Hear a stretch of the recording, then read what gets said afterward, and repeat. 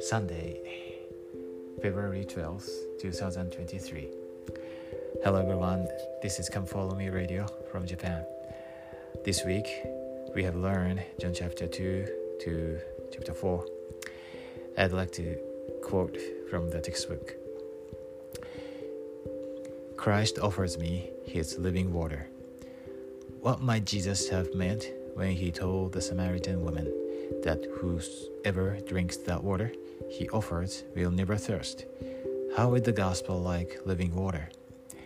One of the Savior's messages to the Samaritan woman was that how we worship is more important than where we worship. What are you doing to worship the Father in spirit and in truth? See also guide to the Scriptures worship, scriptures.churchofjesuschrist.org.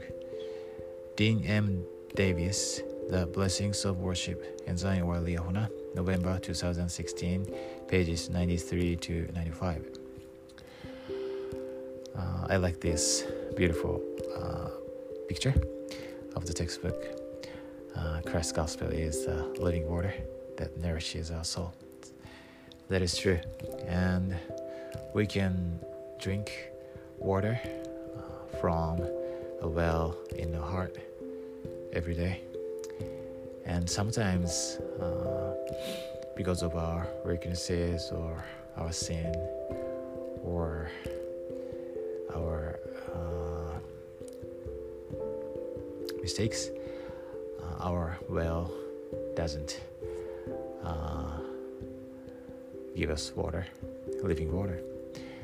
So in that case, we can repent our sins and we can try to rely on the Lord, and He will always help us to regain the strength and drink the water from our well spring in your heart.